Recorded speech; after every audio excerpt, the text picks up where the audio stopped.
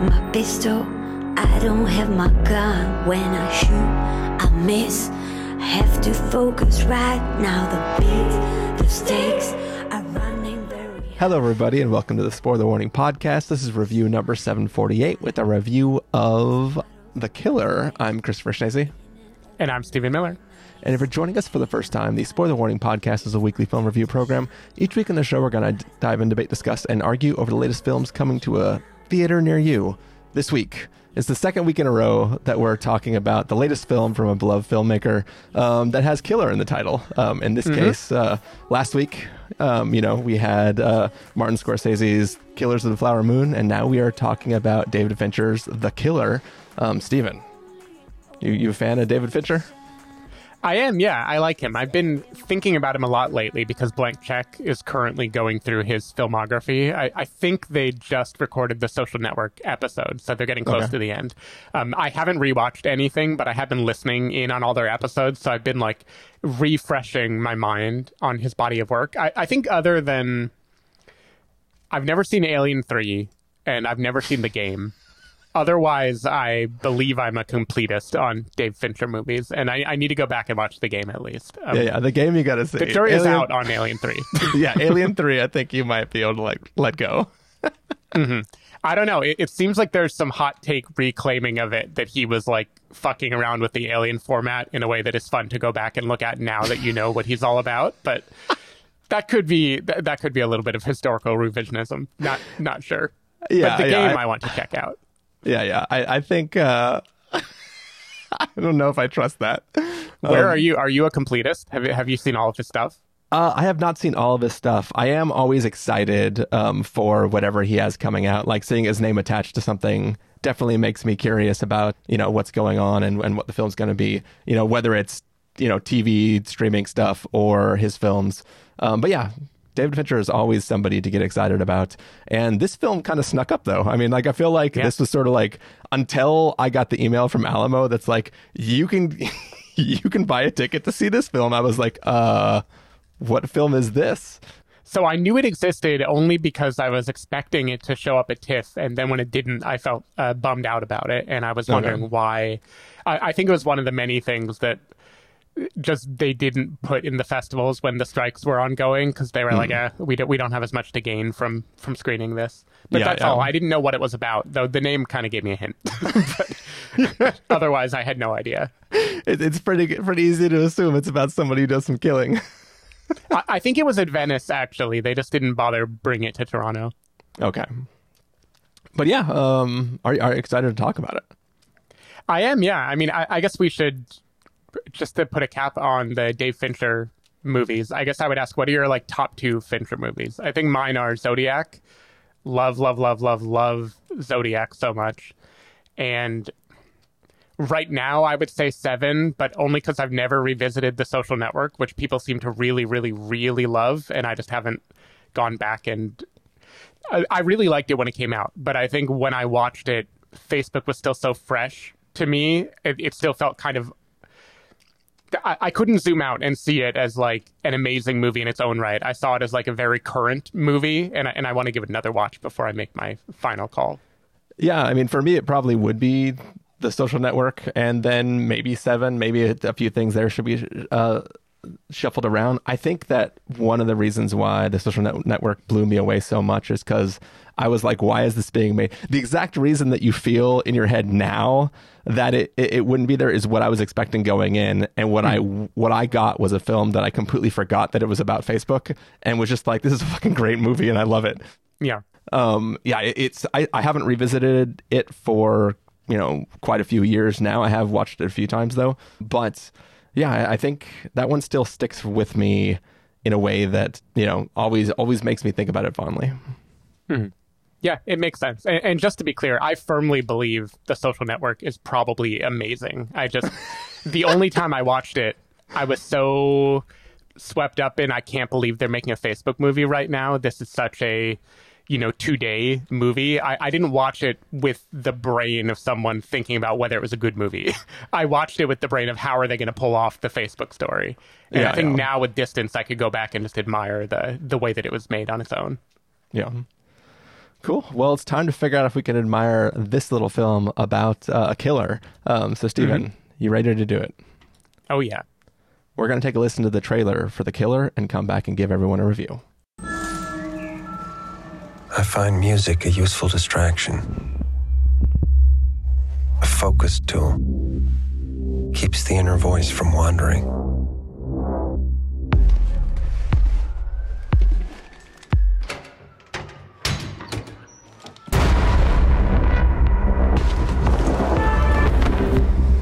This is what it takes. My process is purely logistical. If I'm effective, it's because of one simple fact. I don't give a For what it's worth, I would never have involved your female friend.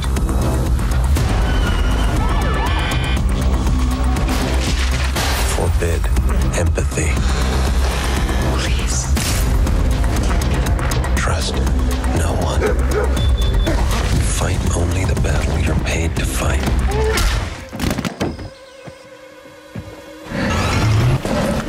Breathe. Breathe. Calm. Prepare to be excited. This is what it takes. If you want to succeed.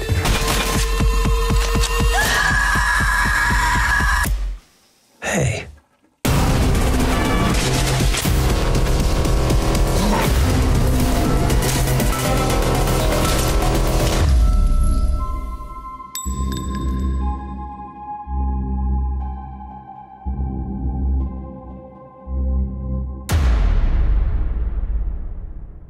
All right, so that was the trailer for The Killer, which is the latest film from David Fincher and stars Michael Fassbender as a killer who is a man who is paid lots of money to do killings. And I'm going to leave it at that for now. I learned something.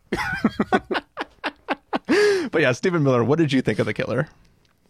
Yeah, what a weird movie this is. And I'm really into it. And I also find it weird. I think more than anything since Fight Club, this is a satire of like self-serious masculinity. And it is way more obviously doing that than Fight Club, which a million people at the time of watching that movie definitely took it totally seriously and thought Tyler Durden was the coolest guy in the world. This movie, I don't think you can watch it and walk away with any feeling other than this movie is trying to deflate how cool and perfect this guy's inner monologue is for himself versus the way his life actually goes down. I'm curious if you agree when you talk about how you feel. But to me, there's an interesting thing from the very beginning where the movie, you hear it in the trailer, he has this kind of like meditation he says to himself. This is what it takes. Forbid empathy. Trust no one. Fight only the battles you're paid to fight. Always think, what's in it for me? And within like 20 minutes into this movie, you already see him like in the middle of one of those quotes, failing to do the thing that he is like saying so badassly that he's capable of doing. And I feel like the movie is so interesting because it has style up the wazoo. Like I would say this movie is almost entirely style. There's a scene early on where Michael Fassbender, I'm just going to spoil that he's in a WeWork. It's a cool detail that I like about how he chooses to conduct his... But can you rent a WeWork that's under construction? Because it's a great question. I don't know. I'm thinking we learn later that he has the ability to like clone key cards. So I'm wondering if that has something else to do with how he gets in there. But anyway, in the scene, he is listening to the Smiths in one earphone while he looks through a scope and plans his shooting. When it cuts to his perspective, we hear the audio in only the right ear of the music playing, while in the left ear, we hear whatever ambient sounds are happening. And then whenever it cuts away and looks at him, we hear it muffled. And it's like just for fun, Fincher's like playing with audio to make you be like exactly hearing what he would hear. And there's a million little details like this where it's just like he had a cool idea. He went with it. The movie is heavily stylized. It has, epic action sequences. It has these, quote, serious monologues. And then it is also very obviously not a character who is as cool and perfect as he thinks he is. And I find it to be a really interesting exercise where it's like kind of cold and kind of funny and kind of awesome and very odd. And I just had a blast watching this movie and trying to figure out, what is this trying to say? Is it trying to say anything, or is this just trying to be a really inventive exercise? I've seen people comparing it to a samurai movie, and I think that's a really actually apt comparison. It's like the lone wolf, the person who's alone with his thoughts, who just has a job to do, and he does it, and he executes it ruthlessly. And it's just fun. There's multiple locations in this movie. There's a bunch of really cool set pieces. There's a fight with someone called the Brute that I think is like amazingly well choreographed in this movie. There's also a conversation at a table. I won't spoil with who, but I think that is like, if it were a video game, that would be the coolest like cutscene in the video game right before mayhem starts.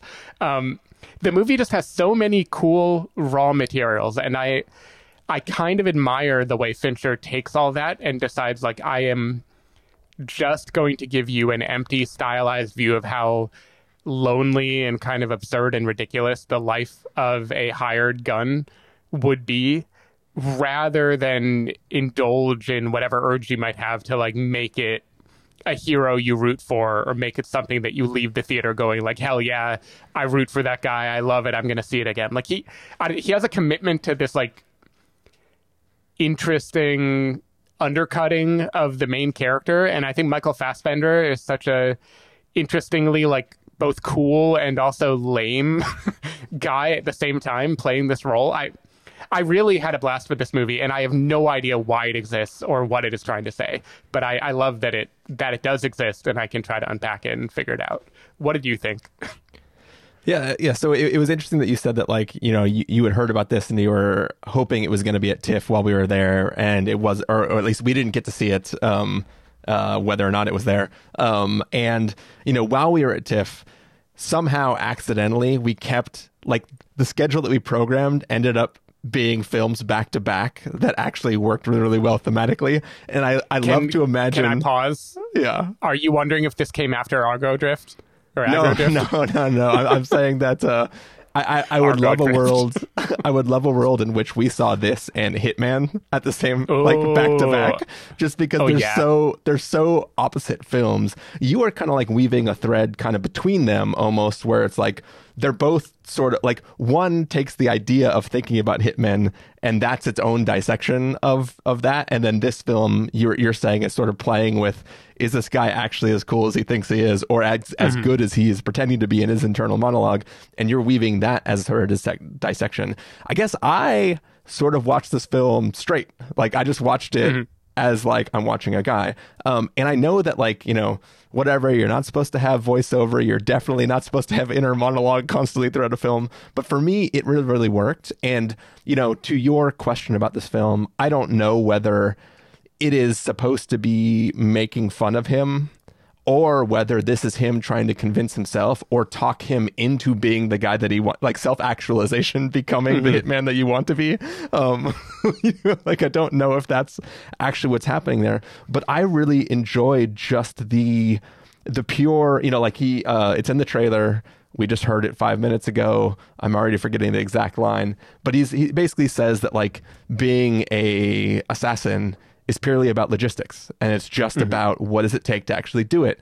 And forgetting forgetting whether or not his character is cool, I really enjoyed the logistics of how to actually commit one of these assassinations and what actually goes into it. Like, the first 15 minutes, maybe more, of this film is him doing yoga in a WeWork, waiting for an opportunity to take a shot at a target.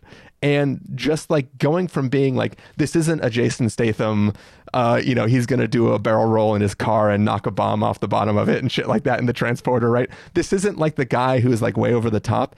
It's just the guy who is so proficient at what he does and plans for all these things and, you know, responds in the moment. And, you know, one of my favorite things in any sort of film that involves altercations or chases and stuff is not the guy who like don't get me wrong, love all the John Wick films. Mm-hmm. But what I really love is somebody who is just almost not scraping by, right? Somebody who is getting the shit kicked out of them, somebody who's almost getting caught every time they turn on a street. And I feel like this is a film about a person who is good at what they do because they remove all variables from the equation.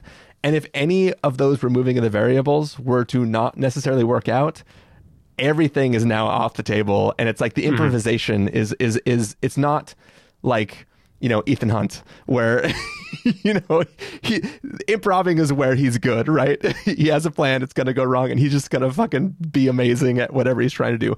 This is more like a person really trying to figure out, you know, they can plan for every outcome, but they can't actually execute on that in the moment if shit does get crazy. And I really loved just how slow and methodical this film was, and just like watching this character think about all the things he wants to do and then see that executed with, you know, with style and stuff. And you know, that fight scene that you referenced earlier is so inventive. I don't even know what's happening with the audio in that scene. There is weird shit. Like, it's like the audio, it's the opposite of watching a musical, right? Where like people's emotion turns into the song that they're singing and dancing to. This was like the sheer badassery of that fight scene turns into this weird, like funky kind of experience. Like I know you didn't watch No One Will Save You. Is that the film? The Alien movie, but that film does a lot with sound, and like the music that's playing during that fight reminds me of the sound effects and stuff from that film, and it just, whatever was going on was fucking badass. And I was like, holy it was shit. an amazing fight sequence. Yeah, and it definitely, like you were talking about video games earlier, and you were just talking about a video game in the context of, you know, sitting at a table and what's going on there, but like the video, like just like the Brute is clearly a boss, right? Mm-hmm. I mean, he has his title card as well, but like the fight is so lopsided. Right. It's so fucking badass, though. Yeah, no, I mean, I think what's fun, and I wonder how far apart our interpretations are here, because I feel like what makes this movie awesome is David Fincher is doing everything he can to deflate the self-seriousness of this guy and the badassness, and still showing us just how badass he can be anyway. Just like he's doing both at the same time in a way that I think is a really cool flex. You mentioned that you wonder if the monologue is just the stuff that the killer has to say to convince himself to, you know, actualize into the killer. And I feel like it is. And I feel like that is what I found to be the humor of this movie. I really don't want to spoil anything about this movie. So maybe we can do like a tiny spoiler section, but there are just a few times where he has a monologue very awesomely, calmly describing how he knows exactly what is going to unfold and like methodically what is going to happen. And then mid monologue, he's wrong. And the monologue just like stops right in the middle of that. And there's a lot of stuff like that where it really feels to me like David Fincher is doing something with like the degree to which this guy thinks he is a badass, and how no amount of being incorrect will stop him from believing that. And like, you're right, it makes him determined and it makes him good at what he does anyway. But I found like a lot of comedy to be had in this movie, way more than I expected when I was watching a Michael Fassbender as a hired assassin movie from the beginning. You mentioned the logistics of assassination, and I really like that too. Like the boredom, the yoga stretching, the how to dispose of the weaponry, you know, how to handle multiple identities. There's a lot of really cool stuff in here. I can't help but feel like if you zoom out and look at the movie as a whole, it is lean, mean, and it also doesn't have a satisfying arc. And I feel like it intentionally doesn't, because I feel like he is trying to make it be kind of like John Wick, like this series of like empty victories that don't actually mean anything. And then throughout the whole movie, he's also low-key making fun of this like middle-aged man who is an epic killer, but also listens to the Smiths and fucks up his inner monologue all the time. And I don't know. There's something about this that reminds me of like Tony Soprano going to a therapist. Like there's something about the way this movie is laid out that feels like it has that level of comedy hiding in it as well. And I can't really put my finger on it, but it feels like a very funny comparison to Fight Club to me. Yeah, it's so strange because like all that is there. I just took it at face value, right? And it's like, for me, I guess for me, the difference is that we are hearing his inner monologue, but he doesn't know the audience is there, right? His character is not talking to us. This isn't I don't know. I was trying to think of something, but like the only film I could reference in my head was like Me and Earl and the Dying Girl, where he's like starts off by trying to say the story that you're about to watch, right? And he's talking to the audience, the people consuming it. Bad example because that's just like the beginning of the film, and I feel like it doesn't exist throughout. It's been a long time since we saw that movie. I think maybe at the end of the movie it goes back. And I think it bookends it. Yeah. But you know, to me, it's a thing where it's like, he is only talking to himself. It's the equivalent of John Wick saying things to the dog, you know, or stuff like that, right? Where it's kind of like it's not winking at us. I think he's completely has no clue that we, the audience, exist, right? And he is sort of, you know, he is just in his own little world. But I think too that, like, you know, we get a small glimpse of the life he has outside of killing, right? So he's not just this pure killer guy. He also has this other life that he kind of puts everything in a box. And I think that that this thing that he does with his, you know, what you feel is like a comedic affectation, I think is his putting himself into a box so that when he comes out of that box, he can just have a normal life at his little bungalow or whatever. You know what I mean? So I don't know. Yeah, it's weird because like I totally did not even think about it as full satire at all. Yeah. And I was just like, so you're holy saying shit. This is the second David Fincher movie where someone is in a box. Yeah. But in this case, it's all of someone. So what's interesting is, like, I agree with you that the character of the killer, takes himself seriously. He doesn't know we're there, and he isn't playing this jokingly. I think Michael Fassbender, like, firmly commits to the idea of being this guy who just methodically, unemotionally dedicates his life to killing. But he is not like, we've seen a ton of characters who do that in action movies throughout the years. You know, badasses. They're stoic, they're strong and silent, they're lethal, they're effective, they're unfazed. And that is not true of this guy. Like, he is pretty stoic, he's pretty methodical, but he fucks up like multiple times in the movie.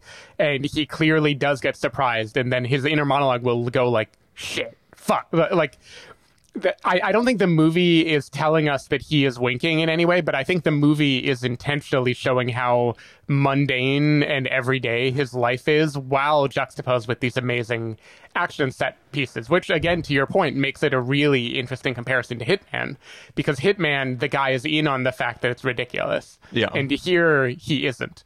But in both cases, I think the director is in on the fact that this is a ridiculous thing for a human being to do. And I think there's comedy in both of them playing with that. So I'm going to half counteract or counter my own statement. He is talking to the audience, because why would he be describing to himself how he came up with the idea to copy a German tourist?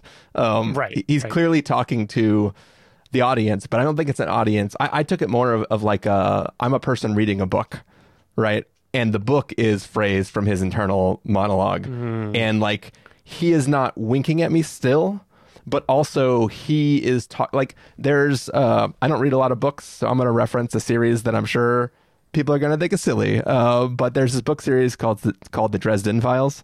And it's basically like, what if adult Harry Potter, but he was a detective?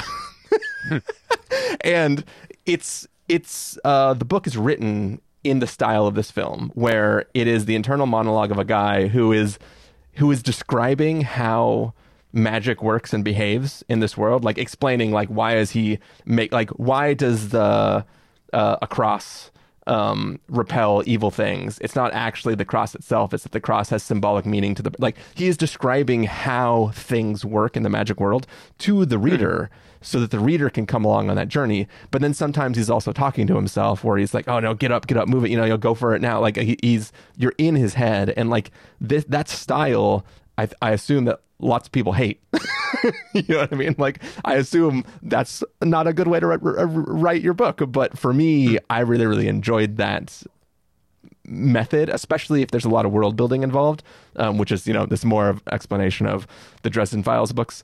But in the case of, you know, this film, there's like assassin. It's tradecraft. It's not really world building. It's tradecraft, and that tradecraft is really, really interesting. So I loved being in his head and getting sort of the history of that, and also just getting to see this like weird guy who orders 2 breakfast sandwiches and then removes the English muffins and just does like ham, sausage, ham, and eats that.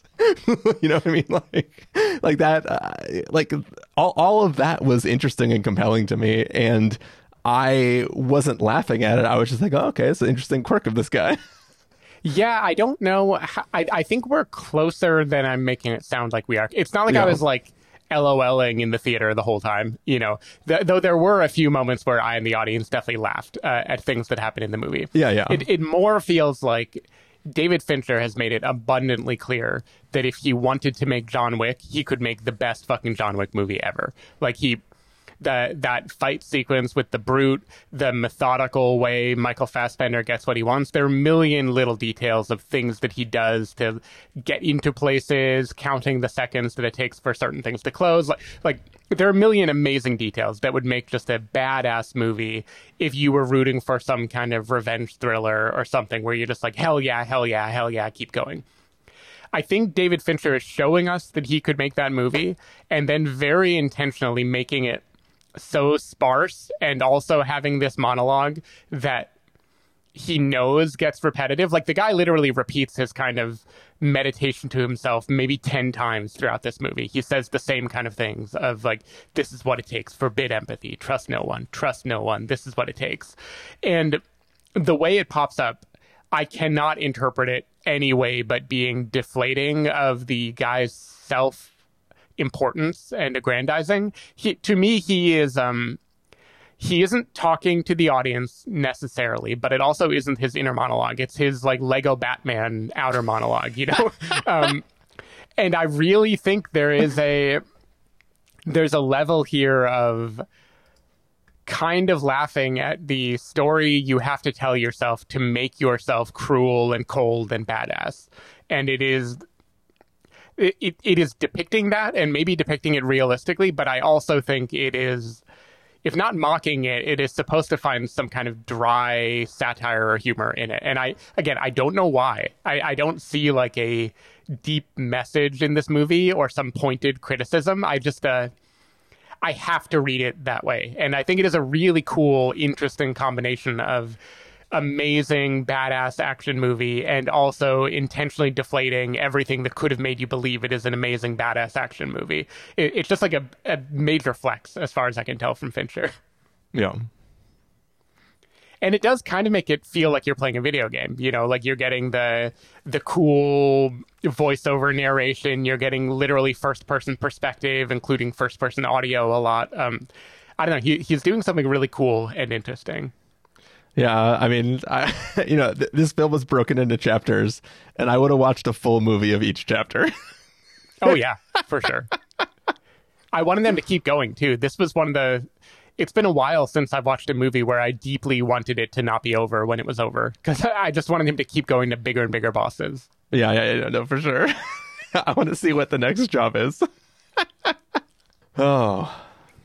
Yeah, did you actually want to talk more explicitly? Do you want to do mini spoiler segment?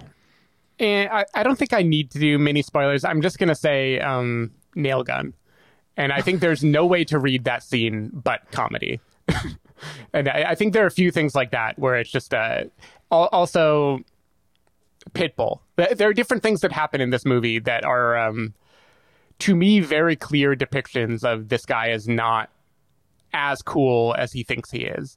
And the way things are revealed and the timing of his monologues compared to what happened, I feel like it is clearly comedy of some sort happening in those moments.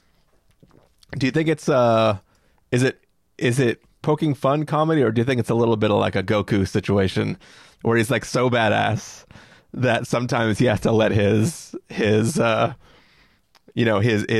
outward image fall as he, catches an enemy's attack and then like has to blow off his hands because it's too hot.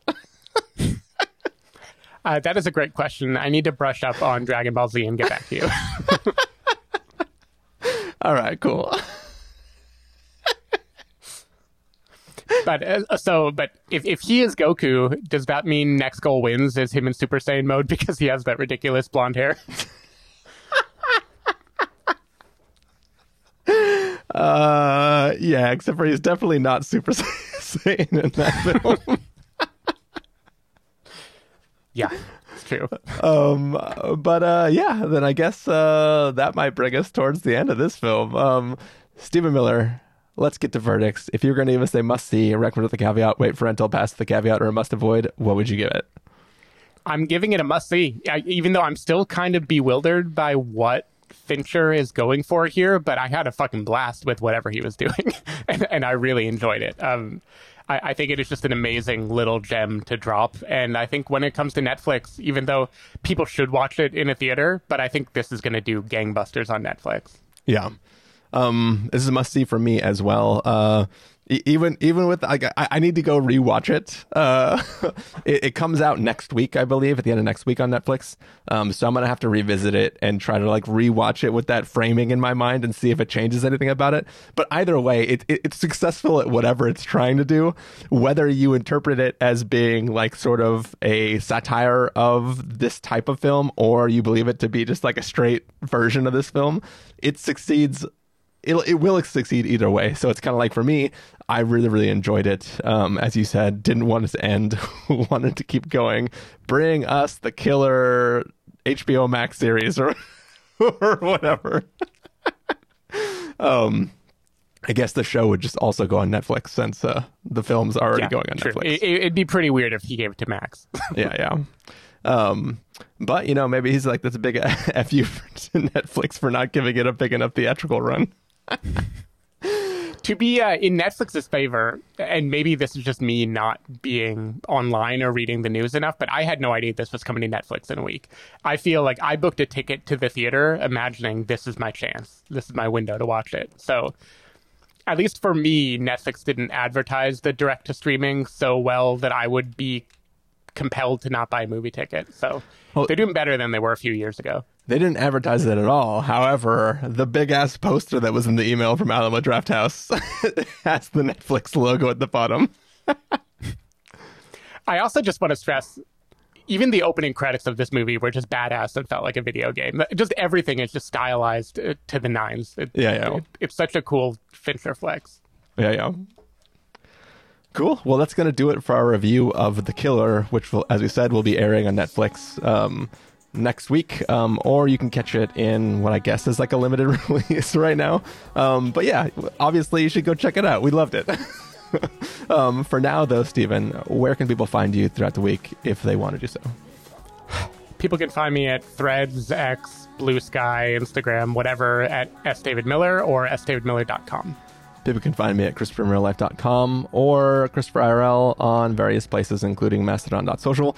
You can find the podcast over at thespoilerwarning.com, where you can get a bunch of the back episodes of the show. If you want to subscribe to the show, you can do so on Overcast, YouTube, Apple Podcasts, or wherever podcasts are found. If you want to know when the episodes go live, you can follow us at twitter.com/spoilerwarning, facebook.com/thespoilerwarning, or instagram.com/thespoilerwarning. If you want to get a hold of us directly, you can send an email to fans@thespoilerwarning.com, or you can use the contact form on our site. Music for this episode will come from a track selected from artlist.io, so hopefully you are enjoying that. That's it for this week. We're taking off, and we'll be back maybe not next week, as Stephen and I have some work travels to do. It depends if we can squeeze an early record. We'll find out, because I think Priscilla is next week. Otherwise, it's Anatomy of a Fall, which we've already seen. Yeah. And The Holdovers. We could do a deep dive of that one too if we wanted to. We could decide. Yeah. Just straight spoiler cast for all the films that weekend. Yeah. All right. Well, we had a little sidebar there somewhere, so I don't know where the edit point we're going to be, but we're going to take off, and we will see you in the next review, everybody. Take care. Bye. Bye.